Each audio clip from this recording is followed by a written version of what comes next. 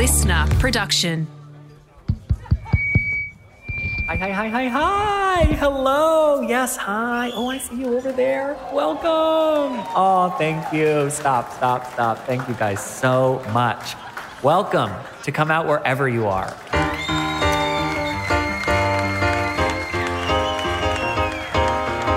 This is a safe space for curious people to learn more about the coming out experience. So, congratulations. You are now a part of this beautiful community.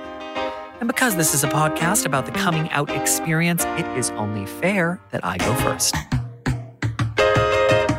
My name is Sean Zepps. I am a gay man who first came out in early 2000. I was 12 years old, and I came out inside of a closet to my friend, which is my favorite story. And I most recently came out, it would be 4 days ago in a playground when I was playing with my kids. Just one of the other mothers brought up if I had a wife. And so I had to answer her right then and there. I had to come out of the closet yet again. Today, we are welcoming a brand new member to the Come Out Wherever You Are family, David. David, thank you so much for coming. I'd love for you to just introduce yourself to the entire community and let us know, when did you first come out? And if you can remember, when is a recent time where you were forced to come out? Well, my name's David Bradford. I first came out in 1969 in London, which is a long time ago now. Yes, it is. And I came out to a friend who was also a colleague, another doctor. And it was the most difficult thing I've ever had to do because I was then 26, going on 27, and I had never told anyone before. So I was a bit of a late comer-outer, I guess you'd have to say. Wow. Indeed. I mean, I suppose the most recent I can remember was my partner and I were on a cruise. And, people sort of on a cruise ship, they gradually get to know you. And I was on my own. I was walking around the deck or something, and someone came up to me and said, look, forgive me asking, but is there something wrong with you and that man that you're always with? Don't you like women? No. There's nothing wrong with us, and no. No. In fact, we're both gay men, and we're married, and we live together, and have done for 48 years. Oh, this is amazing. David Bradford is a retired sexual health physician, and his story is one that every single one of us needs to hear. We often talk about the HIV/AIDS epidemic on this podcast, but so far, we've never spoken to someone who was actually there on the front line. From 1980 to 1987, David was the director of the Melbourne Communicable Disease Centre, which preceded the Melbourne Sexual Health Centre.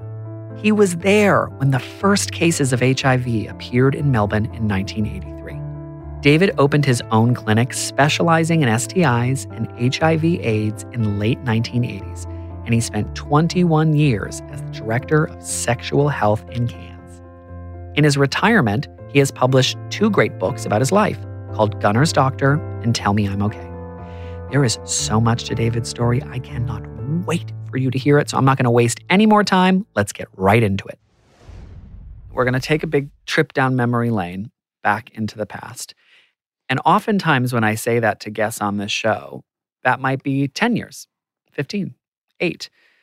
The reason why it is so important and why I'm really just more excited than I've been in a very long time to speak to you is your experience of coming out was in a decade and a time in history where it absolutely was not as safe or as simple as it is now. And if we do not understand the great history of our community and what it has taken to get here, especially through the lens of the HIV and AIDS epidemic, which we're going to talk about on the show today, and how are we ever going to appreciate, the struggle and the beautiful history of our community? So I'm just absolutely thrilled. But let's start way back. When were you born and where were you born? I was born in 1941 during the war, and I was born on the Blue Mountains in New South Wales in Katoomba. This is a silly question, but I always ask it, and I think it's important to answer it today. Was that an accepting place when you look back at that time through the lens of sexuality? Did you even know a single person who was, quote, different back then? No, definitely not. I mean, I must say, we left Katoomba and came to Sydney when I was 7. So my recollections of Katoomba are largely my early years at primary school. And it certainly wasn't the sort of school that you would have mentioned anything like that. Not that I think I was quite aware at age 7. Mm-hmm. Obviously, gay people and queer people at large didn't have a large footprint in the media landscape. And so in the 50s and 60s and 70s, not as much representation, or maybe none at all. Do you have any early memories as a child, like into your teenage years, of ever seeing someone who accurately reflected how you felt inside? Was that ever an option for you? No, I don't think I did. I don't think I did. Wow. I suppose I had puzzling thoughts about why, as early as when I was about 8 or 9, why I found a boy in a class a little older than me who was sort of good at all sports and everybody loved him. And he was a particularly handsome boy. And I can understand why I got quite excited if he ever deigned to speak to me. Of course. I have that memory as well.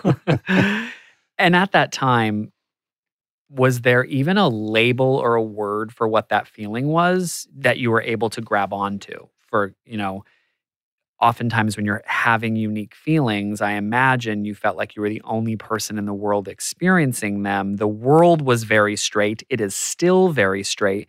Did you even know that there was a word like, I am this thing? Or was it just a feeling inside? Definitely not.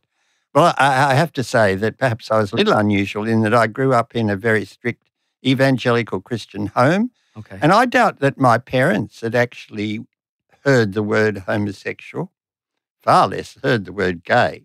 Yes. I also grew up very religious. I was a member of the Roman Catholic Church. And by the 80s, when I was growing up in the 90s, that word, specifically homosexual and gay, was a huge part of my religious upbringing, specifically through the lens of it being a big sin. But my next question, I think, is a good segue from that, which is the chicken or the egg of the religious gay kid. Do you learn you're gay first and then find out it's a sin? Or do you learn that it's a sin and then realize you're gay?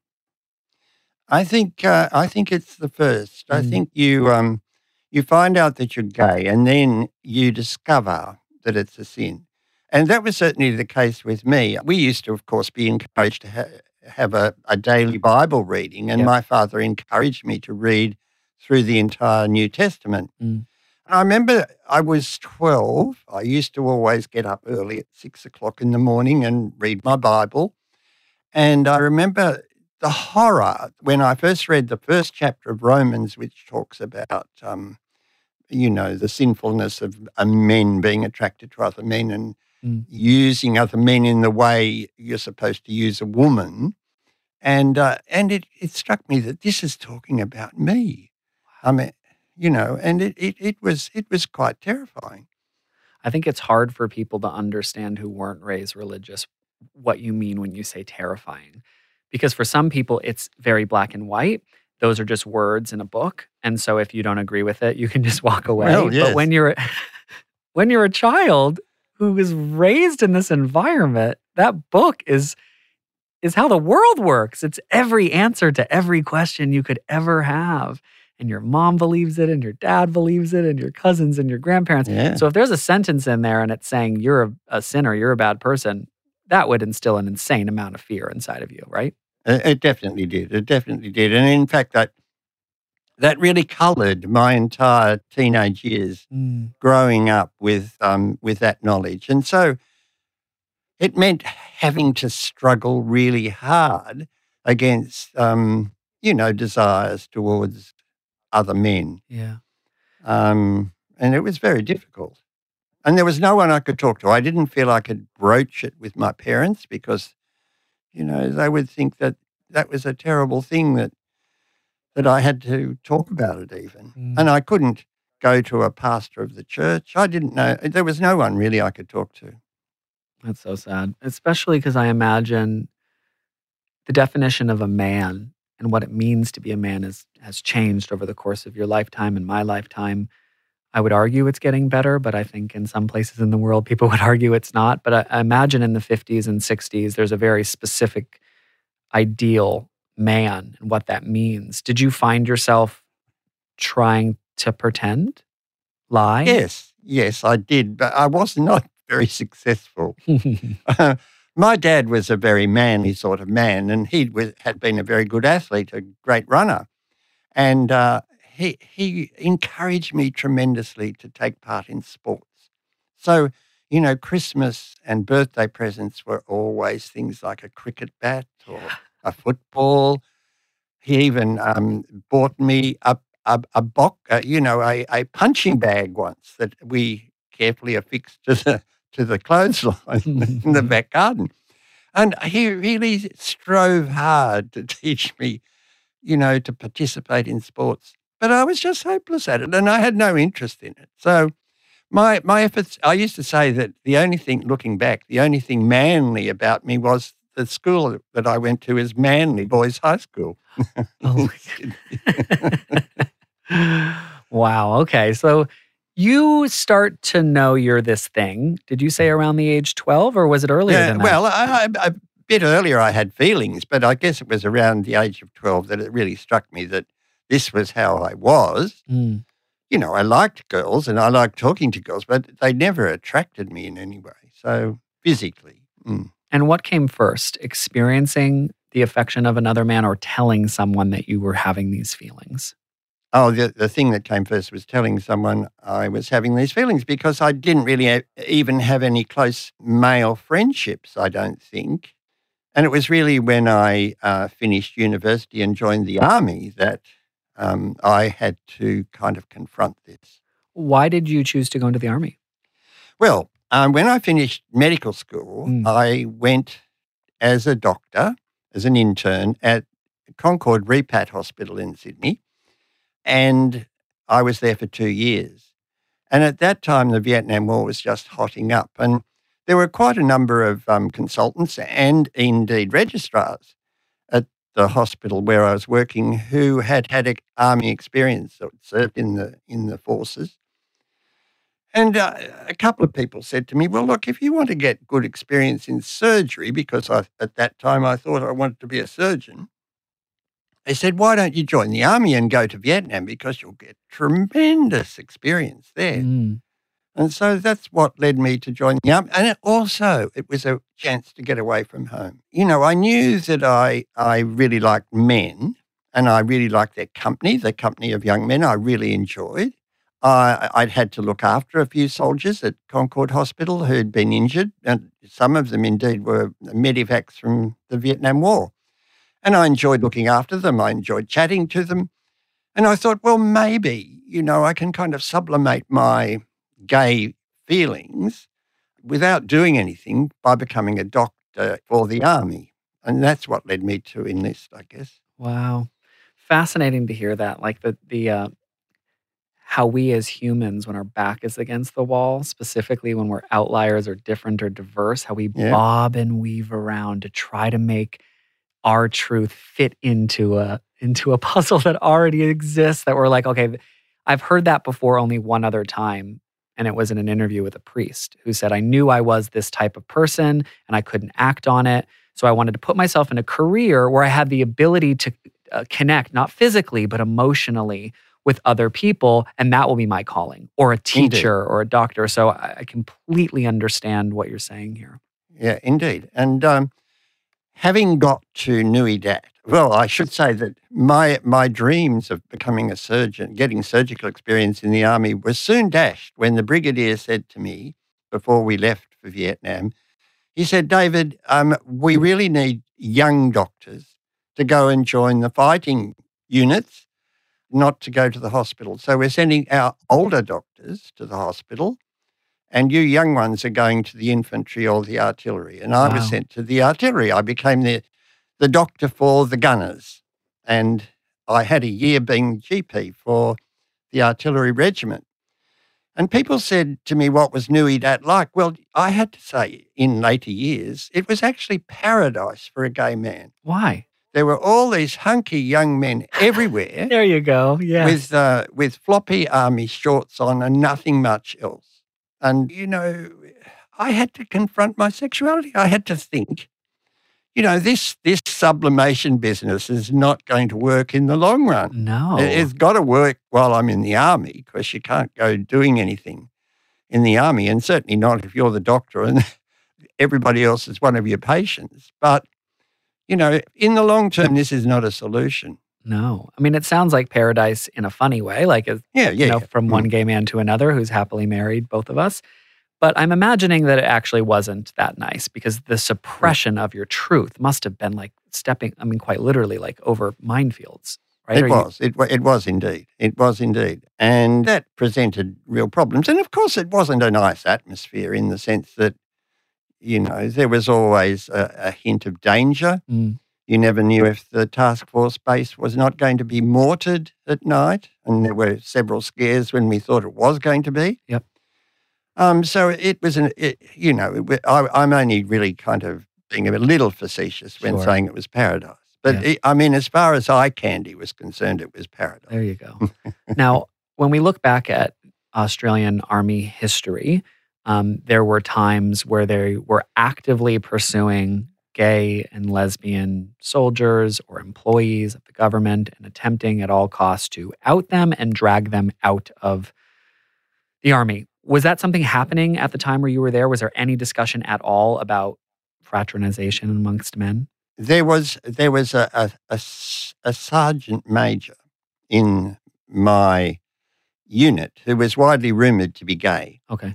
And on a couple of, I remember one occasion particularly when the duty sergeant, who happened to be one of my team, he was the hygiene sergeant who was on duty for a particular evening, came to me, kind of in anger really, and saying, that sergeant major, he's got a guy from the American base down the road in the tent with him and they're having sex, you can hear them. And he said, I'm the duty sergeant, I'm going to have to bust them. I said, mate, if you go doing that, he's your boss. Yeah. He's the regimental sergeant major. You can't go doing that. And my reasons for saying that were twofold. One was, well, good luck to the poor old bugger, if he's doing that. At least it's not with an Australian. And, and also my concern was for my hygiene sergeant because he would have had a very hard time if he'd actually blown the whistle on him. Do you know what would have happened back then? Would it have been as simple as just being removed, or would it have been worse than that? Oh, well, I suppose in a war zone and with somebody relatively senior, some sort of compromise would have had to be reached, I guess. But, we well know that up to 1992, if you were found to be homosexual or lesbian in the army, you were kicked out. I mean, they had military police following people sometimes to check on their movements outside of duty hours back home in Australia. Yeah. Okay. Well, that's useful information because it helps people listening kind of paint a picture of what it would have been like to be you at that time. The heightened level of stress that's happening physically around you, literally in a war zone, but then also internally, if I am outed, this is how people will feel. This is how other people feel about other people who might be gay. We don't even have proof yet, just a might. Yes. I mean, I think if I had been outed, I would definitely have been sent home. I think, medical officers, they would have regarded that as not only being against good military discipline, but, a person in a position of trust as a doctor, they wouldn't have been able to accept that in the army. I would have been sent home with a dishonourable discharge, I'm quite sure. I don't mean this to sound offensive, but I'm asking actually purely intellectually.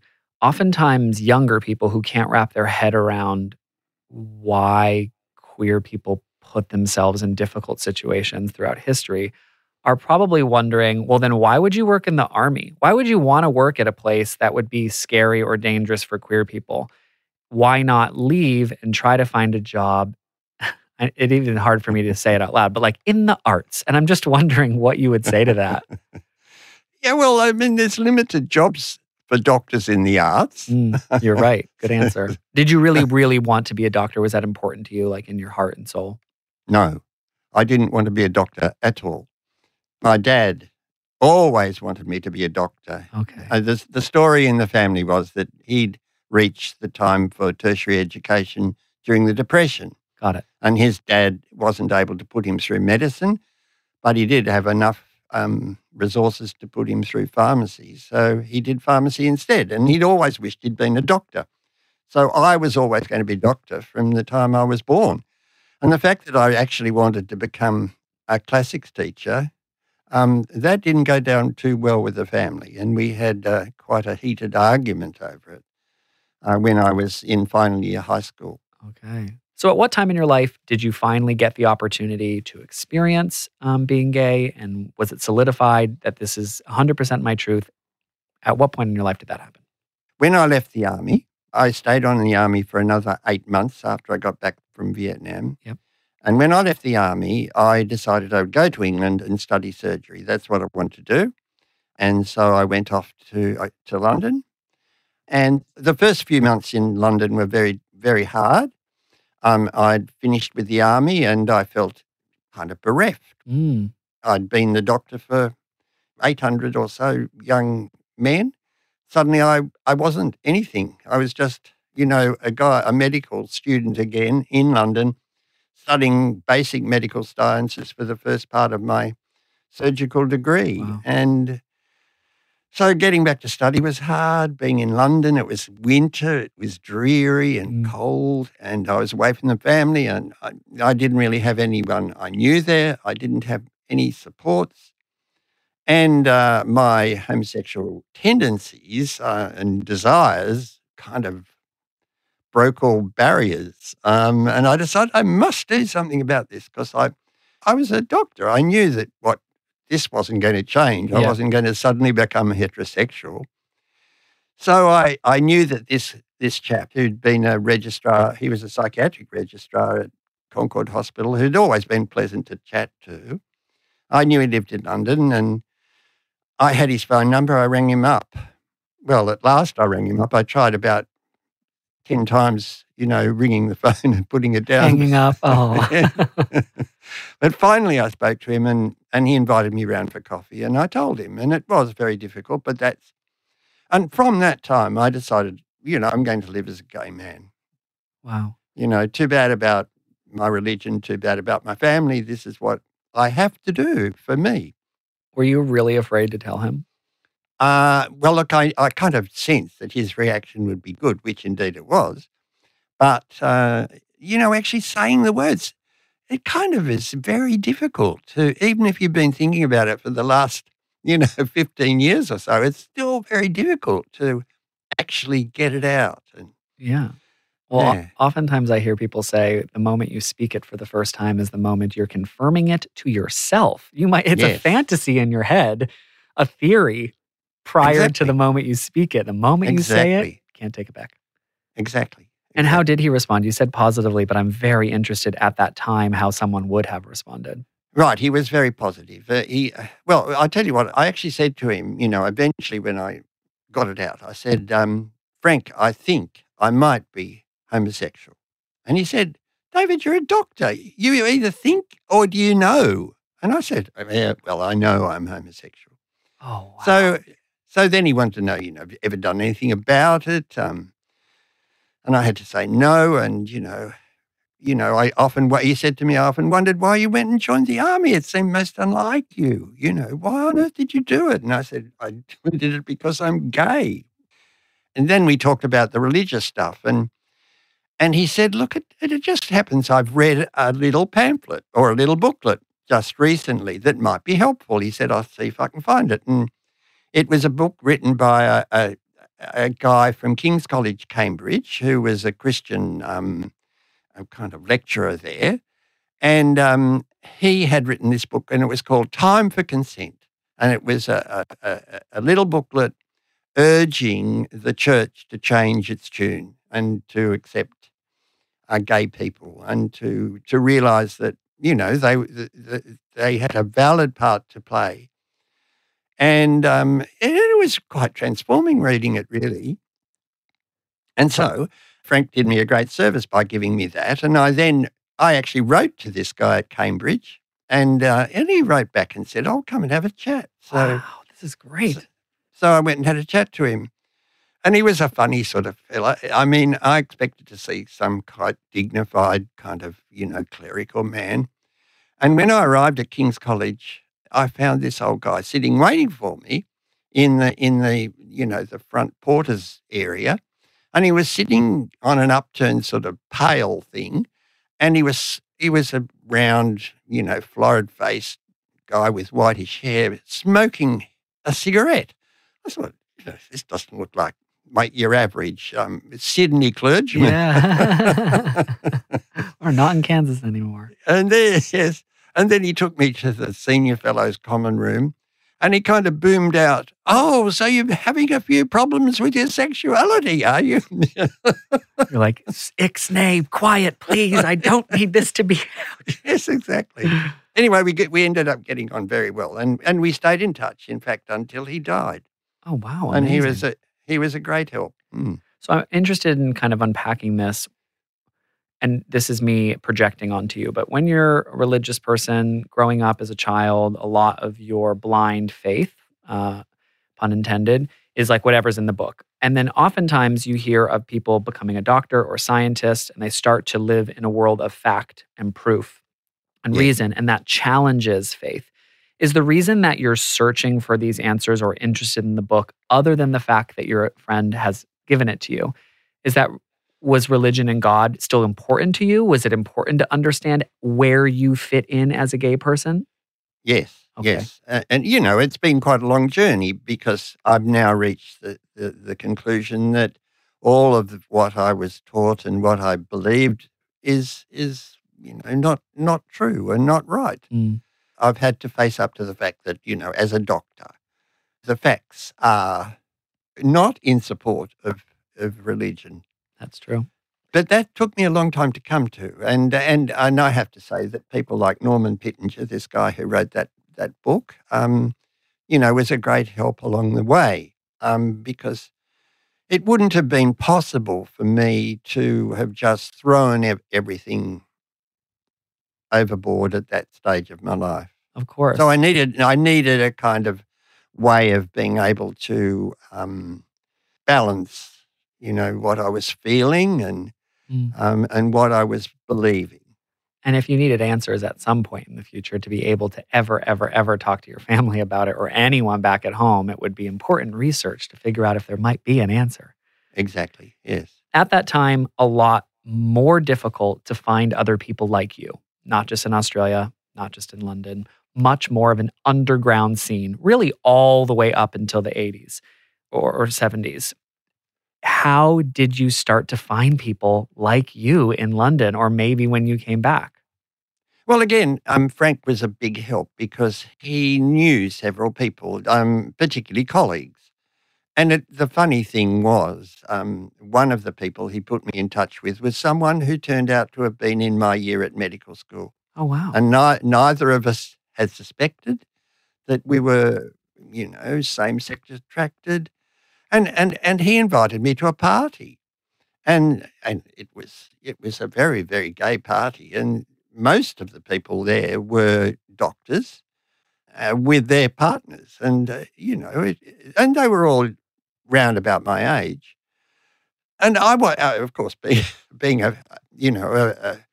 having been brought up in an evangelical Christian home, parties weren't big on, going to parties were not big. Yeah.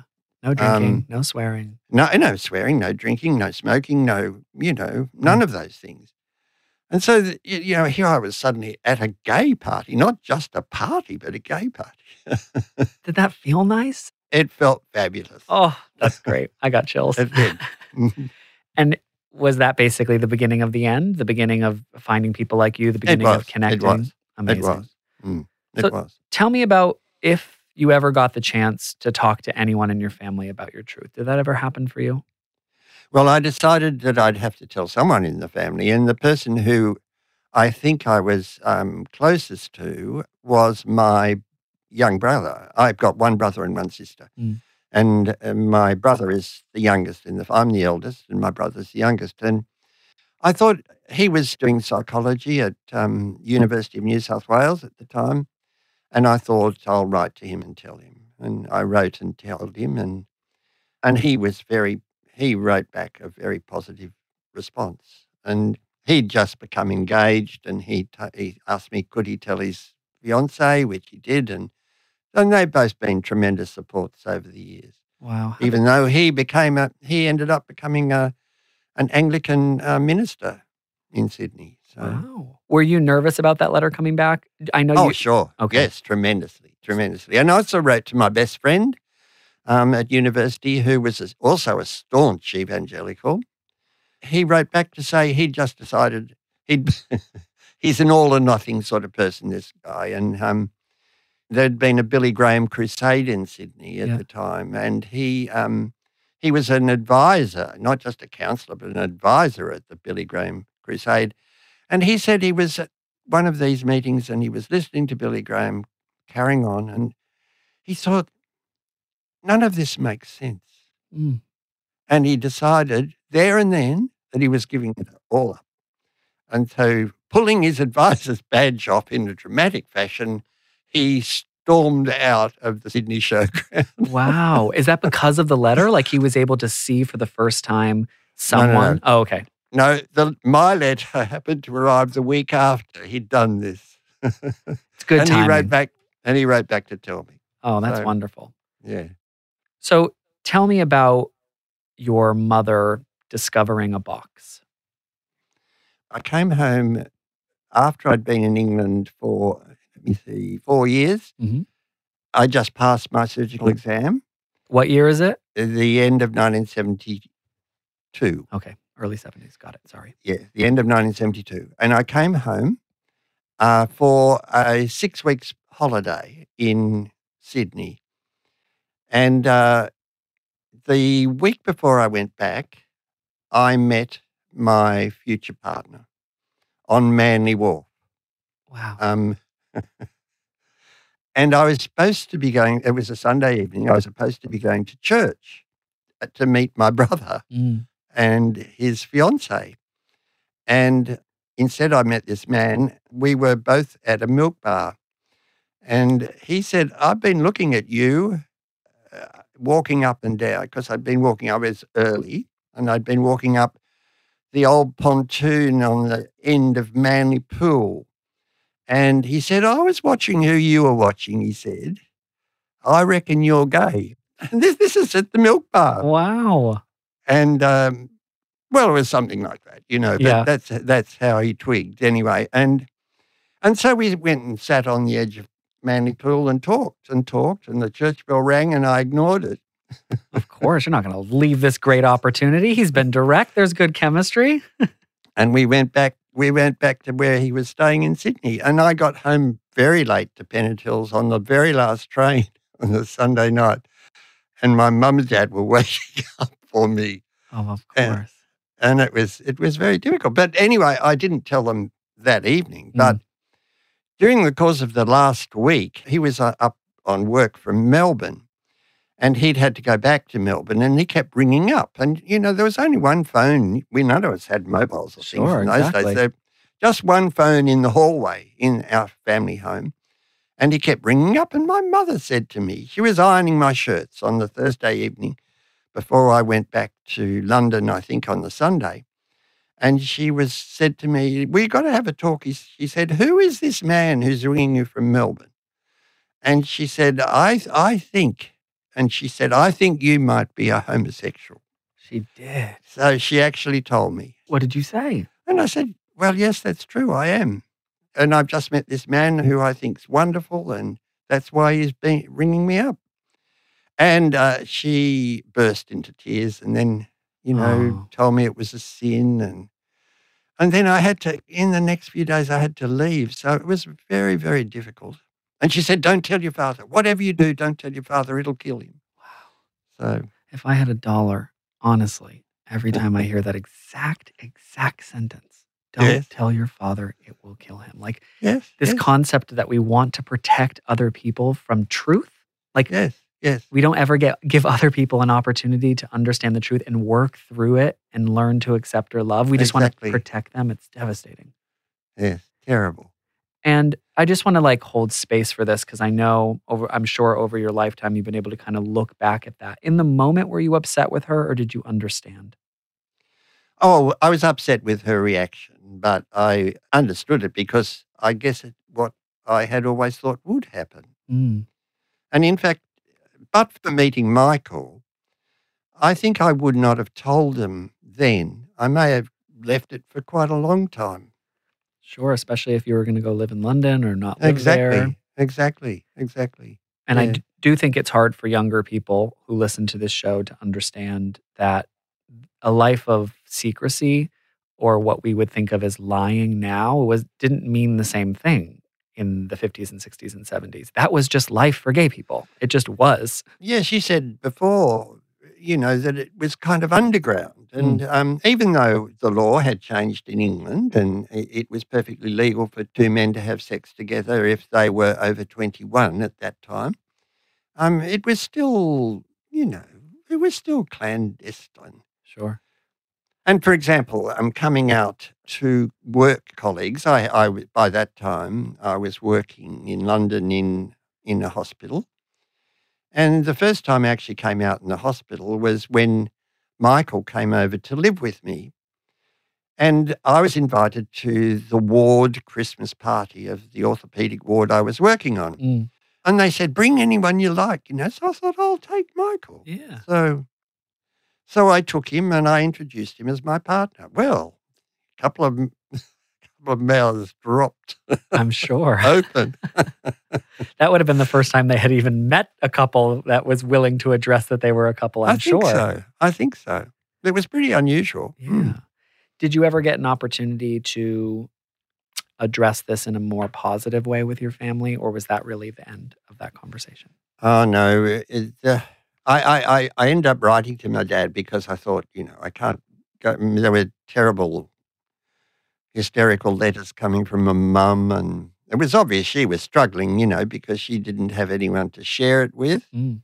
I told her I'd told my brother, and so she could share it with him, but I wrote to my dad and told him so. And he wrote a nice letter back, but, just reiterating the fact that I was now living in sin and that there was no way either of them could condone it. Wow. And for years it went on a bit like that. So all of this is happening with your family. It's obviously hard to hear, and I imagine more consistent of a story back then. But were you getting to experience a happy life with Michael in London? Yes. I mean, it was difficult. We'd only known each other for a little less than a week when I went back to England. Mm. And we then corresponded regularly by letter, by, those little blue aerograms and Yes. postcards and all that. And even tapes. We both bought little tape recorders and made tapes to each other. Wow. And eventually in August, he decided to come over. And from the time he arrived, we lived together. And we've lived together ever since. Now, we had to get to know each other. It was a kind of steep learning curve for both of us. Mm. I mean, he was away from his family and his friends and his usual circle, and I was in this process of, gradually developing friends in London, and so and we bought a house together, and it was all quite difficult, really, Yeah. working out our finances and, all that sort of stuff. There weren't that many established gay couples then that were like role models. You had to kind of trailblaze a bit. Mm. But the answer is yes, it was happy. So oftentimes on this show, we talk about HIV and AIDS, the epidemic, but we talk about it from afar. In fact, over the course of the monkeypox conversation happening in Australia and globally right now, I've noticed that very rarely do they bring people forward who actually had experience working on the ground with HIV and AIDS patients. And it's Yeah. frustrated me because I'm like watching a 29-year-old on the TV talk about what we learned through that time. And I'm like, well, there are people who are alive still that can bring it up. And so when I discovered you and when I started reading about you, I thought this is a rare and beautiful opportunity to speak to someone who actually was literally physically there. You are not only a gay person at the time, but you are also a serious professional working and have worked as a doctor. Talk to me about the first time you heard about AIDS or HIV. Okay, that was in 1981. Mm. I'd come back from England in 1980. I should say I'd given up being a surgeon. Okay. I didn't think it was my calling. And I'd become interested in sexually transmitted infections in the army because that's a big part of what I was doing. And so I decided I'd specialise in sexual health. And I did the last few years in London. And I got a diploma in venereology, which was really the only thing that you could get to specialise in those days in sexual health. Mm. And I came back to Australia and I got a job at the Melbourne Sexual Health Centre, which was then called the Melbourne Communicable Diseases Centre in Little Lonsdale Street. And after a few months working there, the old director retired and I became the new director. And so I was responsible for a clinic that needed to be dragged out of the dark ages into something akin to the clinics that I'd worked in England. Mm. And it really was, when I say the dark ages, the approach to patients with sexually transmitted infections back in 1980 in Melbourne was pretty poor. And there was a lot of work to do. And that was a great challenge and I enjoyed it immensely. And I was kind of imbued with great eagerness and, determination to make a difference. And Wow. And if only you knew what was about to happen. well, exactly. And then I got this little photocopied report of the MMWR from the United States, which detailed June 1981, which detailed this new gay-related immune deficiency of men with Kaposi sarcoma and pneumocystis pneumonia in San Francisco and New York. And I remember the guy who'd sent it down from head office in the health department in Melbourne had written, "Don't know how important this might be, but thought you ought to read it." And, I thought, well, it's America. But I thought, it's probably something we need to watch. Mm. And, of course, then increasingly there were newspaper reports about it. There were medical journal articles about it. Although nothing had been seen in Australia at that stage, I remember in 1983 there was great concern in the gay community. By then I was quite a part of the gay community because one of the things that was particularly bad about the Melbourne clinic was that it had very poor relationships with gay men. Okay. And I thought it was very important, not just because I was gay, but because from the point of view of the public health, for us to establish good contacts with the gay community. And I set about doing that. So in 83. In 83, there was big concern and a public meeting was called that was held in the dental hospital at the Royal Melbourne Dental Hospital in their auditorium. And it was packed. I mean, there was, I can't remember how many it actually seated, but there were people sort of standing at the back and sitting down the aisles. And there were about 5 of us doctors on stage, several doctors who had gay-friendly practices in Melbourne, and myself as the director of the clinic, and a doctor from the Royal Melbourne, Dr. Ian Fraser, who became Professor Fraser, who developed the HPV vaccine. Yes. So we were all sitting on the stage and people were asking us questions about it, and we were giving what we knew, which was precious little at that stage. Yes. 2 questions. Were people afraid in the audience? And second question, were you afraid? Were people afraid? They were very afraid. And people were asking questions, how can I not get it? Mm. And the only logical answer we could say was, number 1, don't have sex and you won't get it. Or number 2, if you have a regular partner, stick to your regular partner and don't have sex with anyone else. Wow. Number 3, don't have sex with an American. Yep.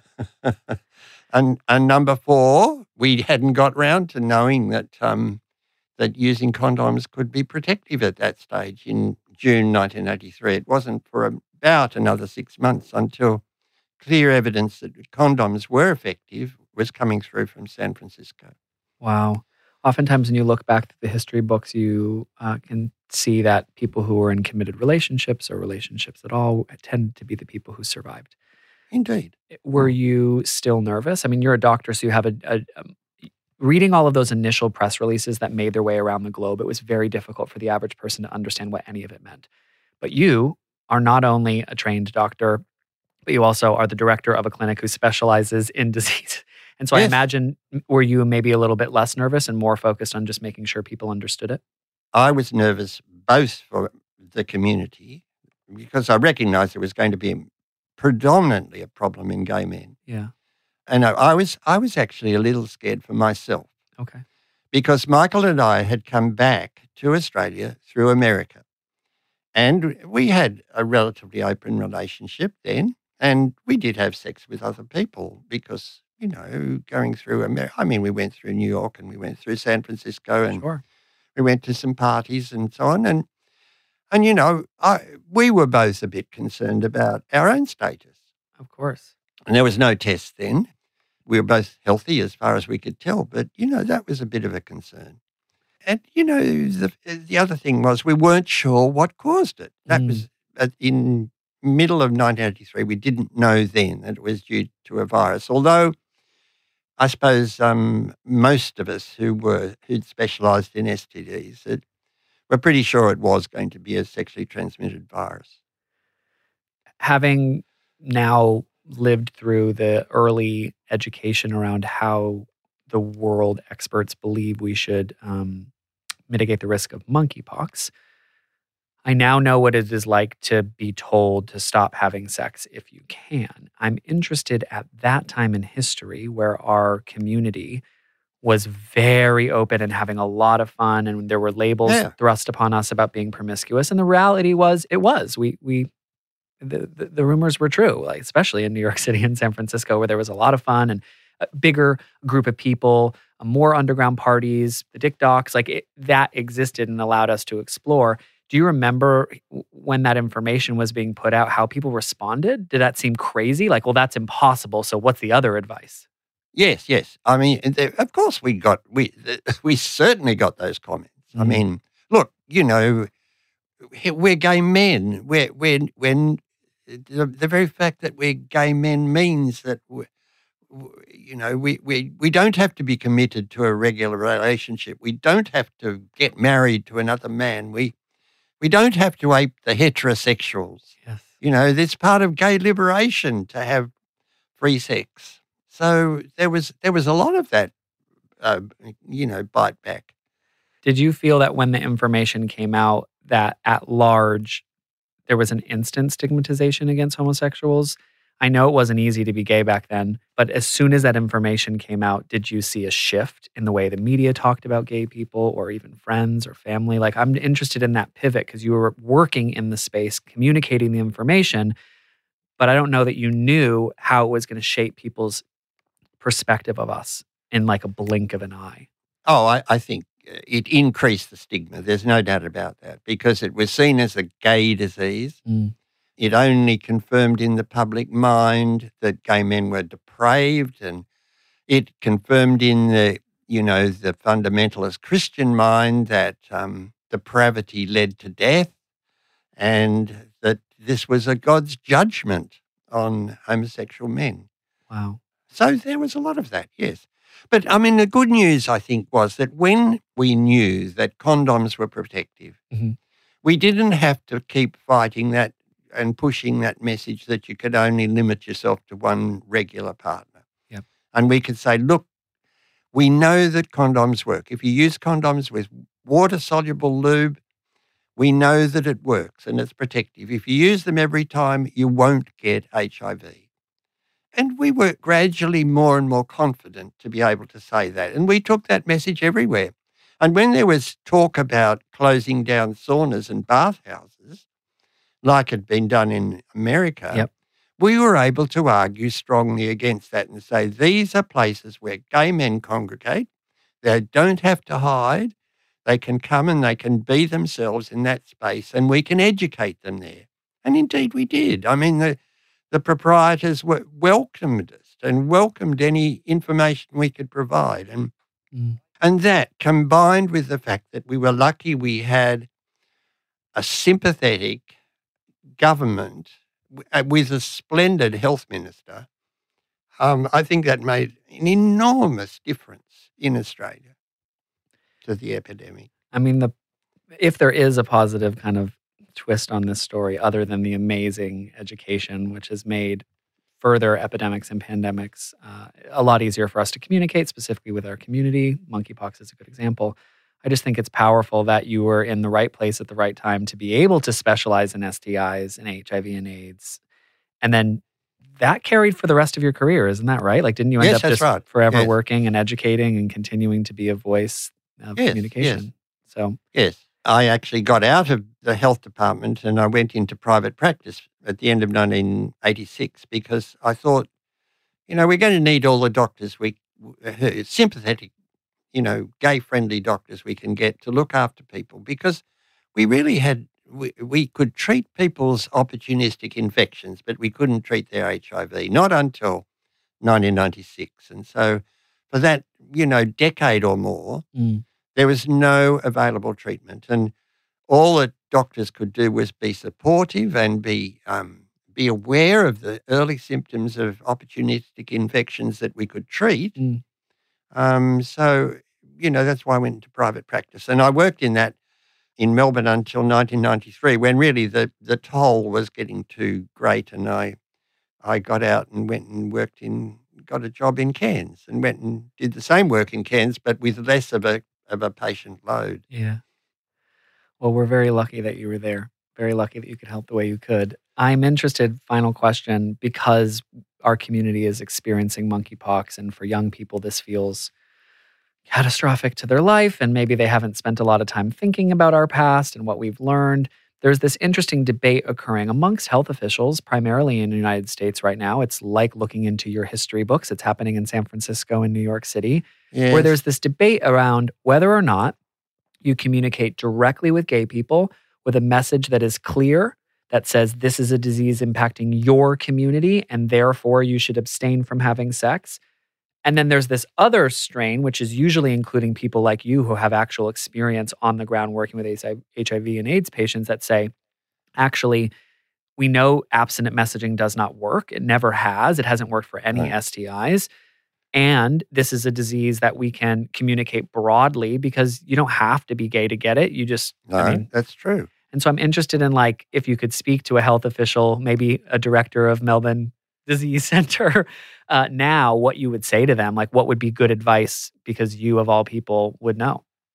Well, I think we do know that there's a vaccine available against monkeypox. And it seems to me that you're quite right. I don't think telling people to abstain from sex is ever going to work. It's never worked for anything. So why would it suddenly start working now? So that's out, I think.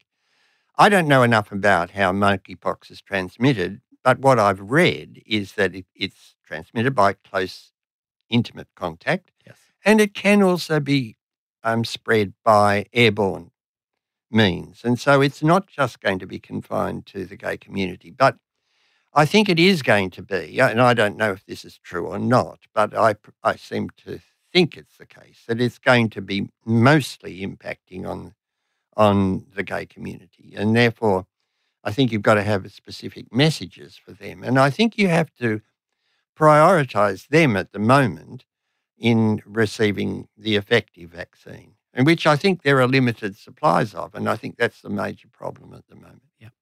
It's been really wonderful to hear your story. I'm interested in, as you have kind of had to revisit this, not just in writing books, but speaking to people, are you excited about the direction of the queer community? Do you feel like the world is a better place now than it was back then?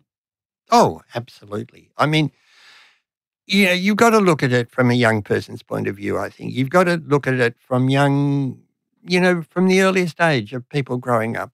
I mean, the fact is that diversity is a fact of life. Sexual diversity is a fact of life. It always has been. It's never been any different. And the fact that for generations we swept it under the carpet and kept it quiet and tried to cover up about it, I think is the fact that is largely gone. except in certain sections of the community. I think that's got to be a good thing. And to think that, someone who's growing up on their 7 and they realise there's something a bit different about it, whether they attracted to the same sex or whether they think they're in the wrong body and that they need to be opposite to what they are. I think the fact that, they don't have to keep quiet about it. They don't have to shut up about it. They can find out where they can get, support and help. I think it's tremendous. It's one of the major advances. Absolutely. Yep. Thank you so much. Your story was fantastic. If people want to hear more of your story, you have written multiple books. What are their names?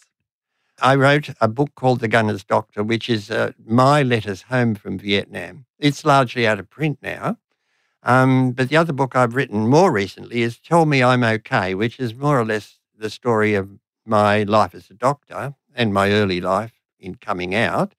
And it also talks about the HIV epidemic, and it gives some individual case studies that illustrate the difficulties that some of my patients went through, and how many of them lost their lives ultimately. But the kind of brave way in which they accepted their illness and fought hard to live. Beautiful. Well, I'll put a link for that in the show notes. Right. Thank you for coming. Thank you for talking, and have a fantastic rest of your week. Thank you very much, Sean. Cheers. Good. Okay, we are back. How are you going? How are you feeling? If this episode left you wanting more information about our wonderful LGBTQIA+ alphabet, then you should check out Minus 18. They're Australia's LGBTQIA+ charity. They have heaps of resources on their website, and they run trainings for workplaces and classrooms. Minus 18 are on all socials at -18youth, and their website is -18.org.au. But Minus 18 isn't a helpline. So if you're looking for support, you can call Q-Life on 1-800-184-527 for free every day from 3 p.m. till midnight. If you're feeling anxious and not up to talking on the phone, they also have web chat at qlife.org.au. Lifeline is also available 24 hours a day for crisis support and suicide prevention. Their number is 131114. If you want to be a part of the Come Out Wherever You Are community, you can slide into our DMs on Instagram at Come Out Wherever You Are. You can also follow me at Sean Szeps. That's SeanSzeps. Come Out Wherever You Are is presented by me, Sean Szeps. Our lovely producer is Lindsay Green. Our executive producer is Lema Zacharia. And we can't forget our audio producer, Chris Marsh. See you soon.